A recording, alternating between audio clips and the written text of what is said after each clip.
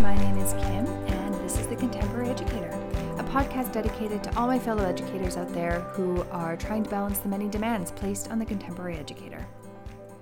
I'd like to acknowledge that I am on the unceded traditional territories of the Lekwungen peoples of the Esquimalt and Songhees nations, and I feel really grateful to live here. So in today's episode, I want to talk about boundaries.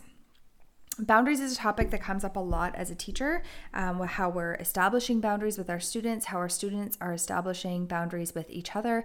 And we hear about this a lot in professional development, in our day-to-day conversations with students and with our colleagues. And so it seems as though it could be a really relevant topic to bring up now. And it actually has just come up for me in the past 2 weeks or so. A really good friend of mine that I work with, a colleague, she's this bomb youth and family counselor and just incredible human being. And so she and I were talking about boundaries the other day and talking about how we establish boundaries, what ways we try to ensure that we are maintaining our professionalism while also still being compassionate and nurturing human beings. And so that's kind of what this podcast is going to talk about, because we all kind of have our own, set of rules for ourselves, and sometimes we don't follow our own rules the same way. And so that's kind of what a boundary is. It's what we're establishing to try to keep ourselves safe. We establish them professionally and personally. It's a way to kind of protect ourselves from harm, whether that's emotional or we're, protecting ourselves from any kind of professional questioning or anything like that. All of those are what boundaries are. And I think, in some sense, the theory of boundaries is something that we hear about a lot, and we all kind of have an understanding of what that is. My take on boundaries is they're kind of they're the things that we set for ourselves, and we do it daily, whether we realize we're doing it or not. And we set these restrictions for ourselves so that we can manage our day-to-day lives, so that we can ensure our relationships stay healthy, so that we can keep ourselves safe, healthy, and monitor and account for our mental wellness. And so that's kind of what a boundary is. And like I said, we can do these knowingly or unknowingly. I don't love the term boundaries, honestly, in the way that it's often used, because people often throw around the term boundaries, try to shame somebody for not having better boundaries. I've heard other, teachers I've worked with in the past, this student needs to set better boundaries with this other student, or this student doesn't have good boundaries because they're letting their boyfriend treat them that way. Nobody actually lets anybody treat them badly. People are going to choose to treat them badly. It's not that person's fault that they're being treated poorly because their friends aren't respecting that individual's boundaries. Just because the friend hasn't put their foot down and said, I'm not going to be treated like this, doesn't mean that they don't have boundaries.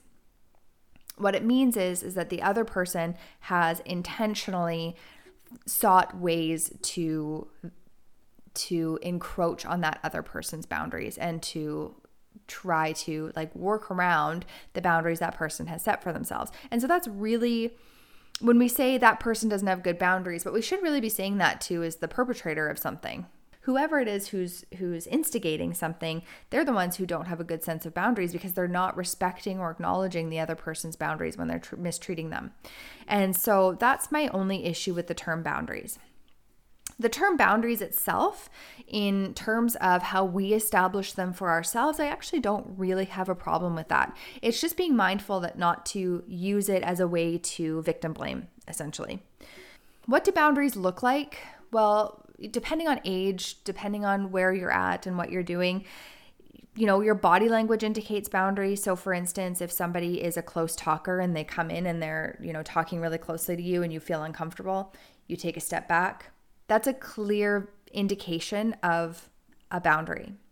A young person who doesn't really want you to be, in their space, and so they close themselves off and they're uncomfortable, or maybe they're getting a little bit agitated, that's a clear indication of a boundary.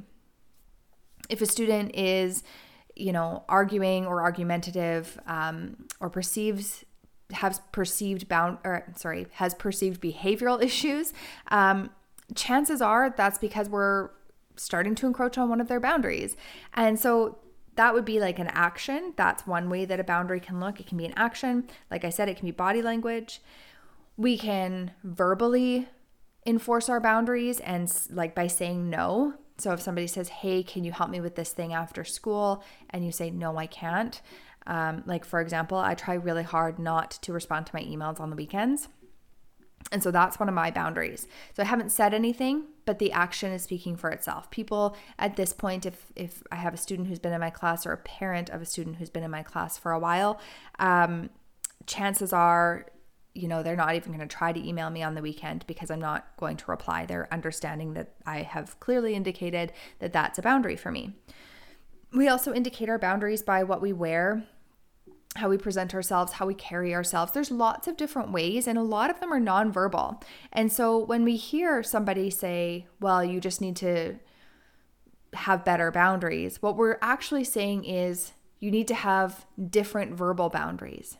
And we're not asking for people to then actually acknowledge the nonverbal ways in which we tell people what our boundaries are every single day. And what we should be doing is actually teaching people how to understand and respect nonverbal boundary cues.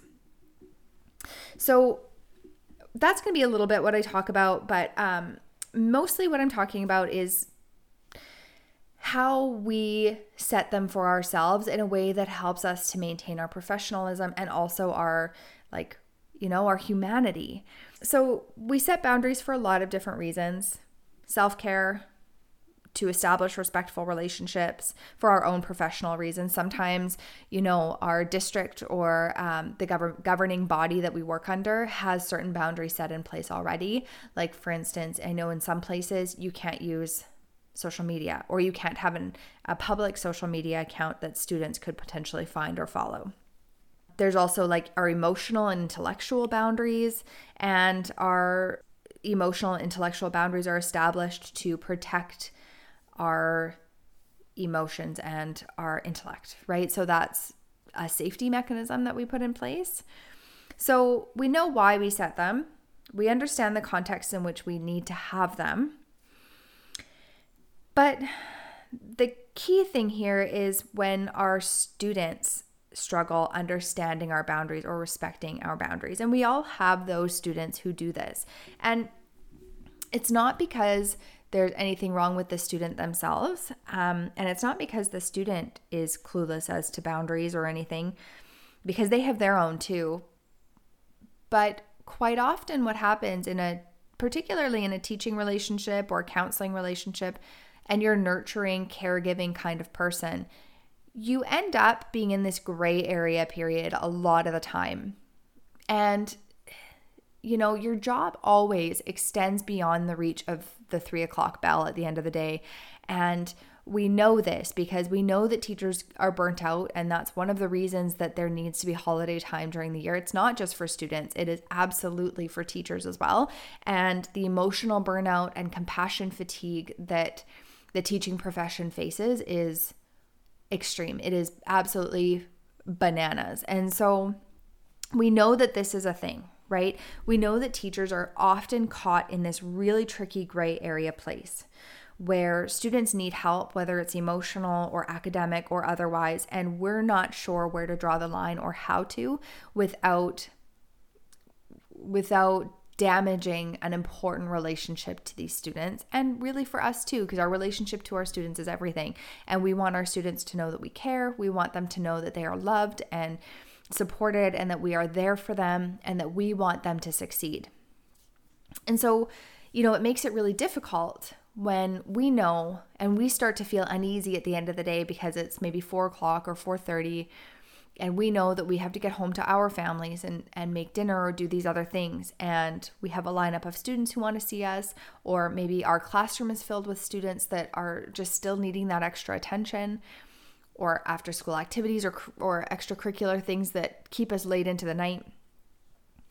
And we have all of these students who are demanding that attention from us, and we want to be able to provide it. But it can be tricky in those situations when we start to feel that our boundaries are being compromised and we don't really know what to do about them. And that happens because we take a lot of pride in our work, I think, and because we really do respect our students and we really honor the type of work that we're doing. And when a kid comes to us with something, whether it's a big thing or a small thing, whether it's they got an A on their math test that they've never studied or that they've never done well in before, or because they're coming to you because they have, a breakup issue, it's an honor to be the person they chose to confide in, and an honor that they would want to come to you over and above anybody else, their friends, their family. They have chosen you to share this moment with. And so it's hard in that moment to then say, okay, I'm here and I care about you and I want you to have space for this. My boundary is that I have to leave the school by a certain time, or I'm starting to feel uncomfortable because this is surpassing my role as a teacher. All of these things are when you start to feel that uneasiness, when you sit with it in your body and you're like starting to feel almost anxious or antsy. That's your boundary warning, right? That's the red light saying, hey, something's wrong here. I'm not comfortable anymore. And I'm not 100% sure why, but I know that this isn't a situation that I really want to be a part of at the moment. And that can be for any number of reasons. It can be because of the type of disclosure that you're hearing, but it could also just be because of the amount of time you've already been at the school, or because you're starting to realize that you are this young person's only person. And that's the key here. So when students are breaching your boundaries, it's not because they're doing it intentionally. And most of the time, they're not intentionally ignorant to the fact that you are setting a boundary. The reality is that these students are looking for relationship, and we know that they're looking for connection. They're lonely and they may not have another healthy adult in their life. And kids need healthy adults, right? And so if they don't feel like their parent can be their healthy adult, or they don't have a grandparent or anybody in their life that they feel they can confide in who is an adult to them, who can hold stuff for them and who can just sit with them in whatever it is they're struggling with, they seek that out. And quite often it ends up being a teacher, because teachers are often their healthy adult. And so when that happens and we have kids who are reliant on us in that way, we need to understand like what it actually is that a healthy adult, what is a healthy adult actually? What does that look like?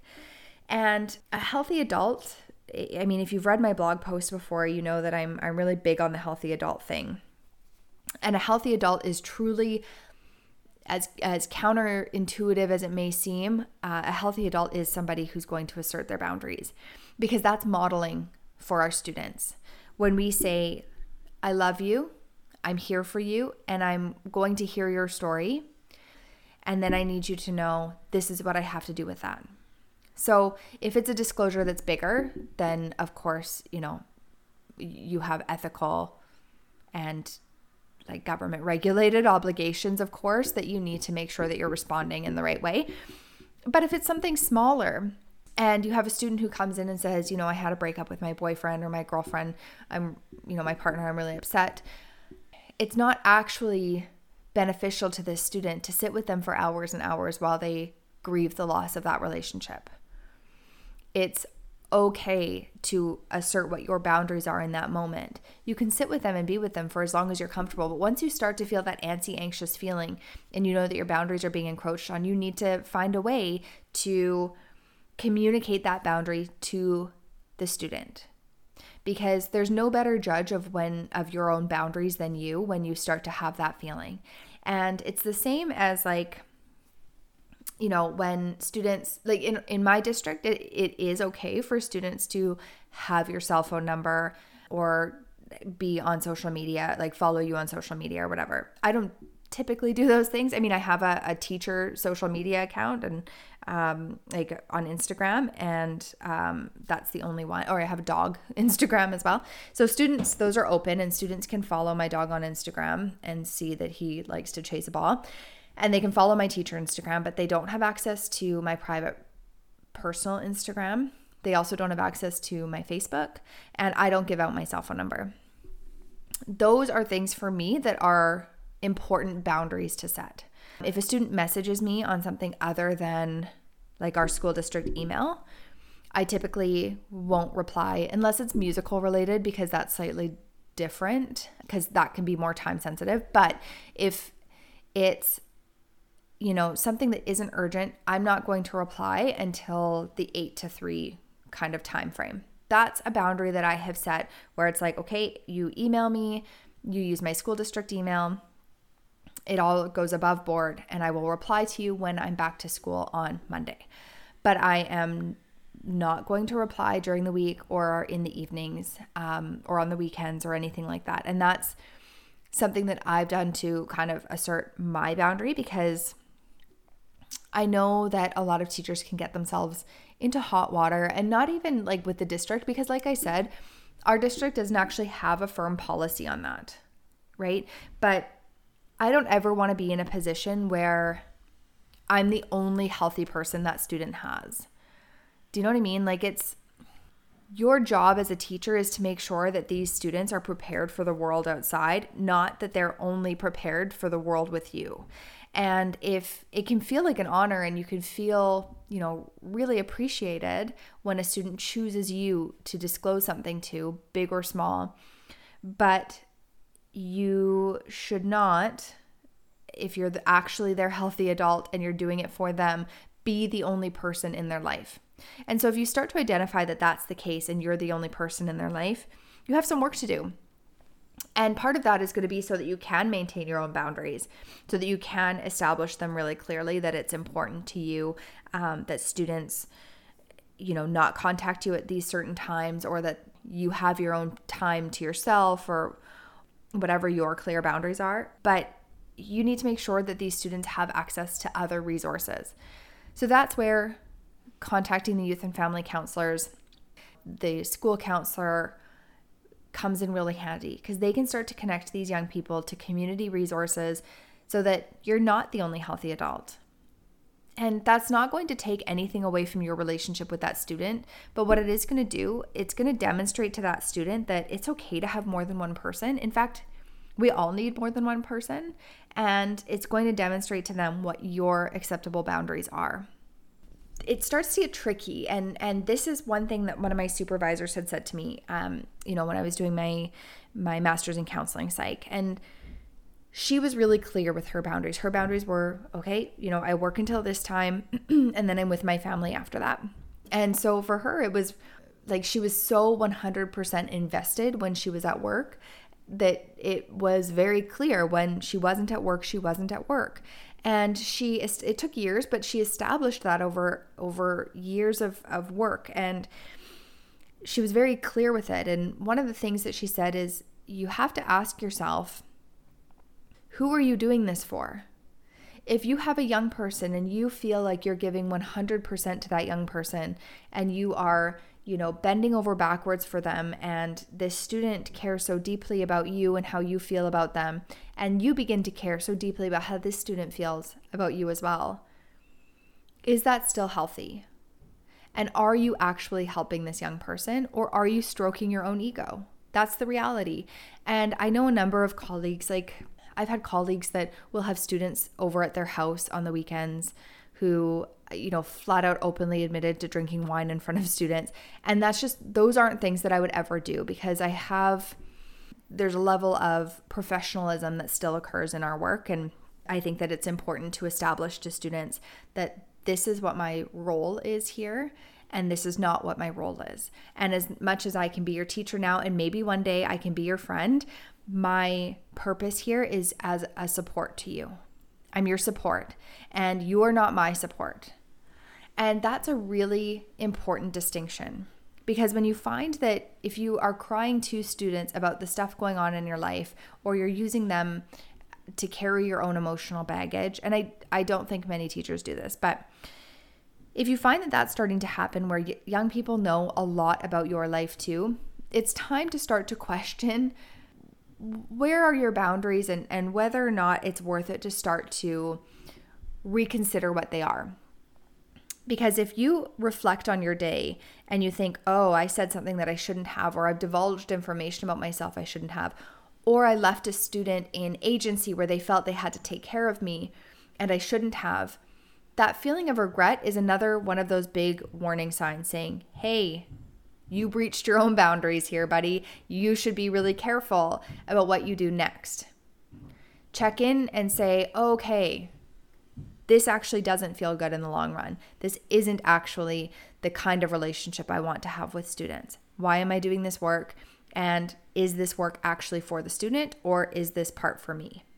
And if your answer at the end of that question is, oh, okay, it strokes my ego when I'm the person that students are choosing to talk to, and I like to covet that information, then you're not doing it for the student anymore, right? You're doing it for you. And this isn't an attack on anybody, and it's so easy to get into that space, even if it's just one student, and I'm certainly guilty of getting into this space where you have a really strong rapport with a student and you become their confidant, and that's fine until it's not anymore. And so you need to know when that line crosses and understand who in the school is in your corner. Who are you going to talk to about that, so that you can put more and more and more and more more and more supports into that student's corner, because that student deserves to have lots of healthy adults, not just you. And so that's clear boundary setting, right? It's clear boundary setting to make sure that you're not the only person who knows everything about this kid. It's clear boundary setting to make sure that the kids know that your home and your school life are separate, and that you're their teacher, not their friend. And that your professional self is different than your personal self, and that they get to see your professional self. And the two can cross over. Absolutely. I joke with students and I'm relational and all that stuff, but I'm not the same as I am when I'm sitting on my couch on a Friday night or when I have friends over. And I think it's important to be clear about that distinction for yourself. In summary, why do professionals breach their boundaries? I say their boundaries because it's not really up to other people to tell them what their boundaries are. But like I said, the district does have guidelines around boundaries, and there are gray areas. Absolutely. I know lots of teachers who have students over to their house. I know teachers who ask students to babysit for them. I grew up in a really small town, and it was you had no other babysitters if you didn't ask a student. So that's what you did. And so, I understand that there are exceptions to these things. We have to understand here, who do we think that we're helping when we breach a professional boundary? When we get a text message to our phone and it's a student saying they need help and it's, a Friday night, what level of help is it? Are they asking for help on their homework? What's the emergency? And are you the best person to be dealing with that emergency? Right? So professionals often breach because they think that they're helping, and they may not be. They also might breach because of their ego. It's martyrdom, right? I'm the person that people choose, and I'm going to help fix all of these kids. And that's a really problematic way of thinking. And another reason that professionals might breach, meeting their own needs. It feels good to feel needed. And it also feels good to feel like your program is growing, or that students love you, or that students are committed to you and your program. And I understand that feeling. Of course, it feels good. But then if you're inviting them over, or if you're engaging in what is gray area behavior, you need to ask yourself, who am I doing this for? Is this for the students because they need a safe place to get together at the end of, a show run, or the end of the semester, whatever, and it's a small town and there's nowhere else to go? Or am I doing this because I want to know kind of what's going on in their lives, and that's important to me? So it's important to kind of start to differentiate, and the lines can absolutely be blurred.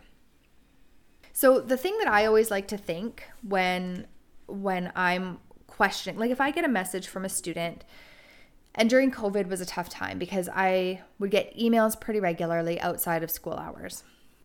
And so I would get an email at like 8:30 or 9 o'clock at night. And sometimes I would open them, sometimes I wouldn't. But when I would open them, I would do a quick scan. Okay, is this something that it needs attention right now? If it's a question about tomorrow's assignment, it can wait until tomorrow. Sometimes I would open something that really appealed to my humanity. And what that means is a student is reaching out because they feel alone. And this also happened a lot during COVID, where they reached out and they said, Kim, I really miss school. I really miss you and our class and everybody being together. And I'm feeling really low right now.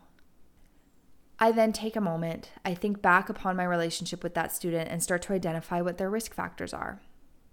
This is something I'm trained and qualified to do. So it's different, but I do start to think about, okay, is this student, at risk of suicide? Is this student at risk of self-harm? Is the student at risk of substance abuse or overdose right now? And I have to lean into my humanity before anything else. And humanity tells us, okay, when somebody's in danger, we reach out for help. So in that situation, I would email the student back and I would say, hey, I just got your email. I'm hoping you're doing okay. Please let me know if I can help connect you to other resources. Can I help you find a counselor? Are you seeing a counselor right now? Do you need me to call for help? It's very clear then what your boundary is. Because as teachers, we're not their counselors. As teachers, we are their teachers. And as teachers, we're there sometimes as an emotional support. But in a crisis type situation, lean into your humanity and can you sleep? Can you sleep? If you go to bed knowing that message is sitting there and tomorrow is Monday morning at 9 a.m. and you're like, okay, well, it can wait. Are you going to be able to, live with that decision? So your boundaries and your humanity are going to often be at odds with each other.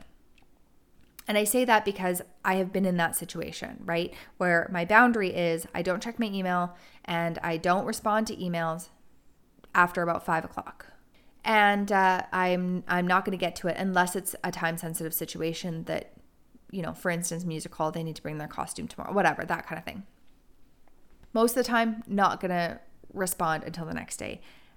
However, in that situation where I have a student who is, it's an appeal for help, then that's when my humanity kicks in. And my boundaries and my humanity butt heads, I'm not going to lie. Like it's not a cut or dry kind of situation. It doesn't feel like that in the moment anyway, where I say, okay, well, this is what I feel anxious.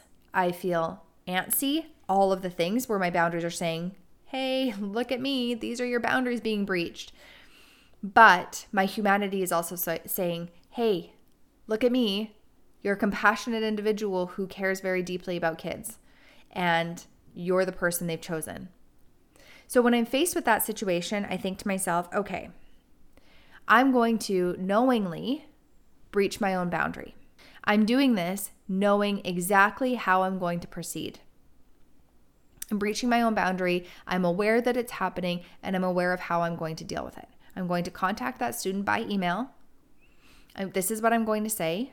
Then I'm going to try to encourage that student to allow me to help connect them to other resources, whether it's a school counselor I can call on the fly, or if it's a community counselor I can call on the fly, or if it's the crisis line. And I'm going to connect them to those resources, and I'm going to make sure that they're safe. And now I'm not the only person that they have, and that's the key.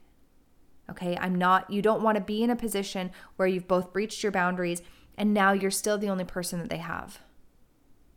Because that is no longer about them anymore.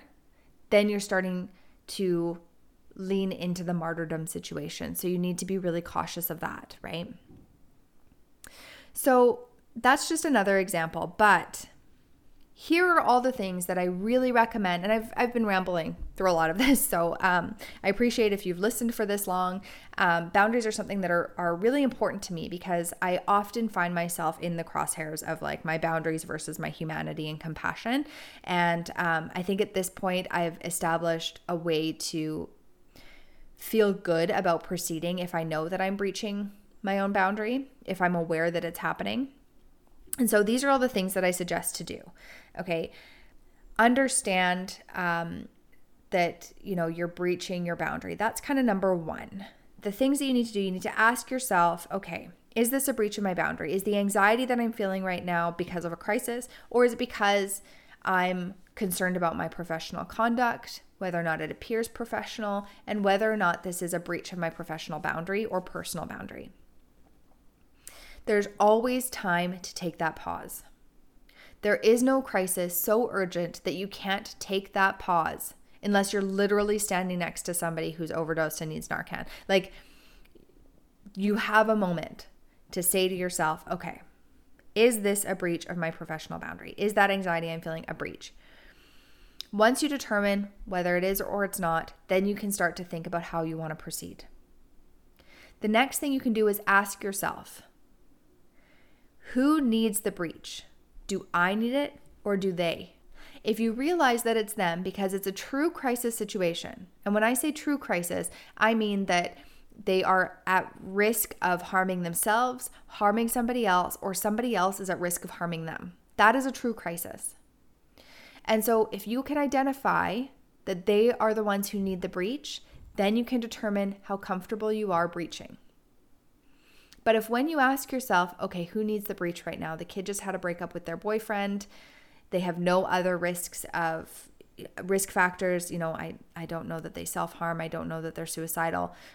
This is an otherwise really happy child with, I know their parents really well. They have a loving, supportive family. Is this a breach for me? In that I want the gossip, or I want to know how, what happened in this relationship, or I just want to be the person that this kid confides in. That then is a breach for you and not for them. And that becomes a little bit trickier, and that's even more of a gray area. Because if that's the situation and you have to ask yourself, this isn't actually a crisis situation, am I going to respond with anything more than, we can talk about this on Monday, or I'll be here for you on Monday? That's fine. That's not a breach then. You're clearly stating your boundary. That's a verbal statement of your boundaries. But if you engage and you realize that it's a breach for you, you need to be really clear about that, because that is when it is a professional boundary issue, right? The next thing you have to ask yourself is, once you've established if it's a safety issue and it is a true crisis, you need to understand whether or not you are truly the best person to deal with that issue.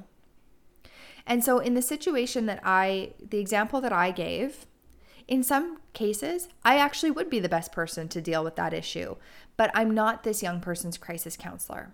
Have I been one? Am I one to other young people in different contexts? Yes, but I'm this young person's teacher.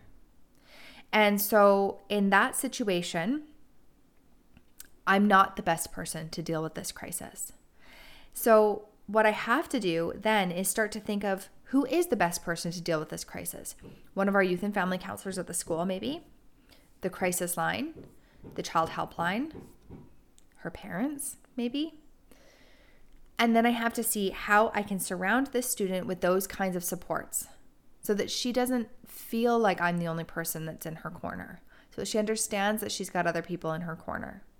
So you can ask those questions. Have you tried talking to so-and-so, the youth and family counselor? Have you tried calling the crisis line? Do you feel comfortable calling the crisis line? Do you even know how to access them?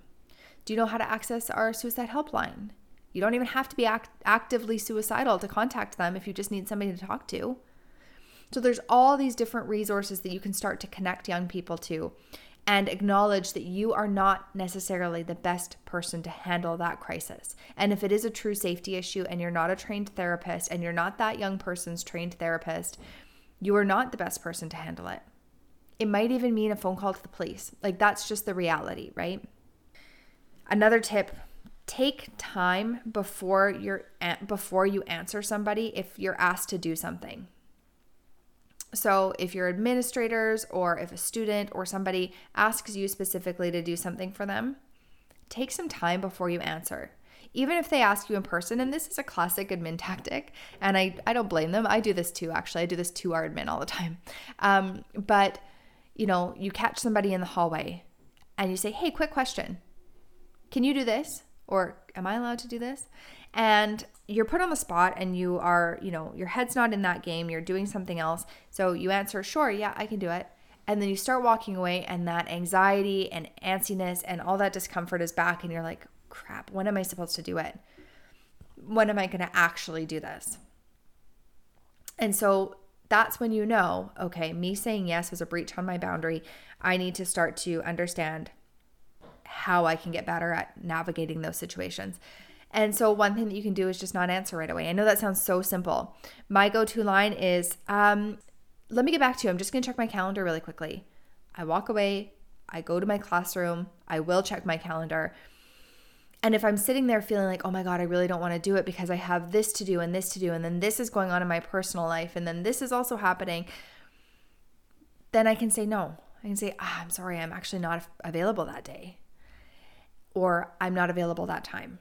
And now all of a sudden, I'm a team player, like I'm absolutely willing to do things, just not that. So they're not getting the constant no, because I actually do like to be asked to do things. Because I like to be involved in what's going on in the school. I like to be a part of it. And so I like to do stuff for our school. So when I'm asked to do something, a lot of the time I want to. But if I have that feeling where I'm like, oh, I really don't want to do this, then that's when I know that I just don't have space for it in my life. And taking that moment, just a moment to say to yourself, okay, I need a minute. Let me go check my calendar. Gives you that time to figure out how it actually is sitting with you. Because in the moment when you're asked in the hallway or on the fly by a student or a parent or a teacher, the admin, whatever, it's really hard to answer honestly. And we want to be giving people. That's the nature of what we do. We want to be giving and we want to be warm and we want to be helpful.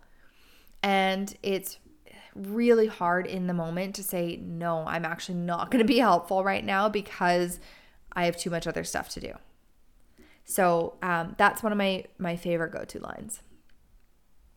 The other thing to keep in mind, and I'm still working on this, and I think everybody kind of works on this to some extent, you don't need excuses. A no can just be a no. And this has taken me a really long time to get over with friends even too, where a friend will ask me, do you want to go for a hike? And I'm really tired. Or do you want to get together? And I just really don't want to, not because I don't love that person, not because I don't love my time with them, but just because that day I'm just not feeling it. I don't feel social. I kind of just want to veg on the couch, whatever the reasoning. You don't need to have a reason. And I always feel like I need to have an excuse, like, oh, I can't because I have a dentist appointment, or oh, I can't because this other big thing is happening and I need an actual conflict. It's okay to just say, I can't because really all I want to do right now is watch Real Housewives and eat copious amounts of popcorn and chocolate. So sorry, maybe next week. That's not what would be considered a legitimate excuse, but it's absolutely valid. It's absolutely okay. And so we need to, as a society, get over the feeling that we need to provide excuses for saying no, for asserting our boundaries. Because in that moment when you look in your calendar and you're feeling antsy and you've just told your admin, you've used the last strategy of saying to your admin, yeah, let me just check my calendar. And you go and you look and you realize you are free that day. And you're like, shoot, I was kind of hoping I was busy. Crap. Okay, well now what? And now you're sitting racking your brain. How are you going to come up with an excuse? It's actually okay to just say no. It is. It's okay to say, I just have too many other things to do this week. That's my only day off. Or I really can't right now. I'm exhausted. Whatever it is. And I know both of those were actually excuses too, truthfully. Like I said, I'm still working on not having an excuse. But if you're feeling like it's an encroachment on your boundaries, it's okay to just say, oh, no, thank you. No, thanks. Or if you're not ready to do that, and I'm often not, as you can see by the fact that I literally just said, you don't need excuses. You can just use all of these excuses I have outlined. But I know that I'm really bad for that. I will often just say, I'm sorry, I'm actually not available. No reason why, whatever. Leave it at that.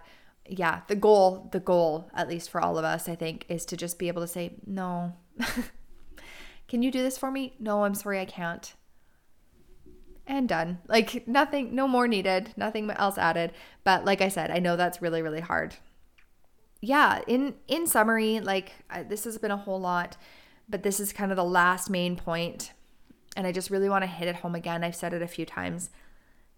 Being the healthy adult in a student's life, in a friend's life even, means not being the only adult. It means not being the one who has to do all the things for somebody. You can't be everything to everyone. Refer people out, encourage people to make other connections with others, because inevitably that is what is going to, one, it's going to be better for them, and two, it's going to be better for your community. Don't feel like you need to hold all of this intensity that all of your students are bringing in, or your colleagues or your friends or your spouse. Refer out. And when I say refer out, I don't mean say to your spouse, have you tried the crisis line? No, I mean if you're feeling burnt out and you can't take it, it's okay to say, hey, when was the last time you got together with your parents? It's okay to refer out and to know that we can't be everything to everybody. And being the healthy adult means being healthy ourselves and having healthy, clear, and understood boundaries ourselves. So I hope that this was helpful. I know that boundaries are a tricky topic, and I know that I've contradicted myself a few times in this podcast, and that's because boundaries are such a tricky topic. But the main point here is that you can be both compassionate and have clear boundaries. You can be both friendly and professional to your students. You can absolutely be warm and inviting and available, and also available for yourself.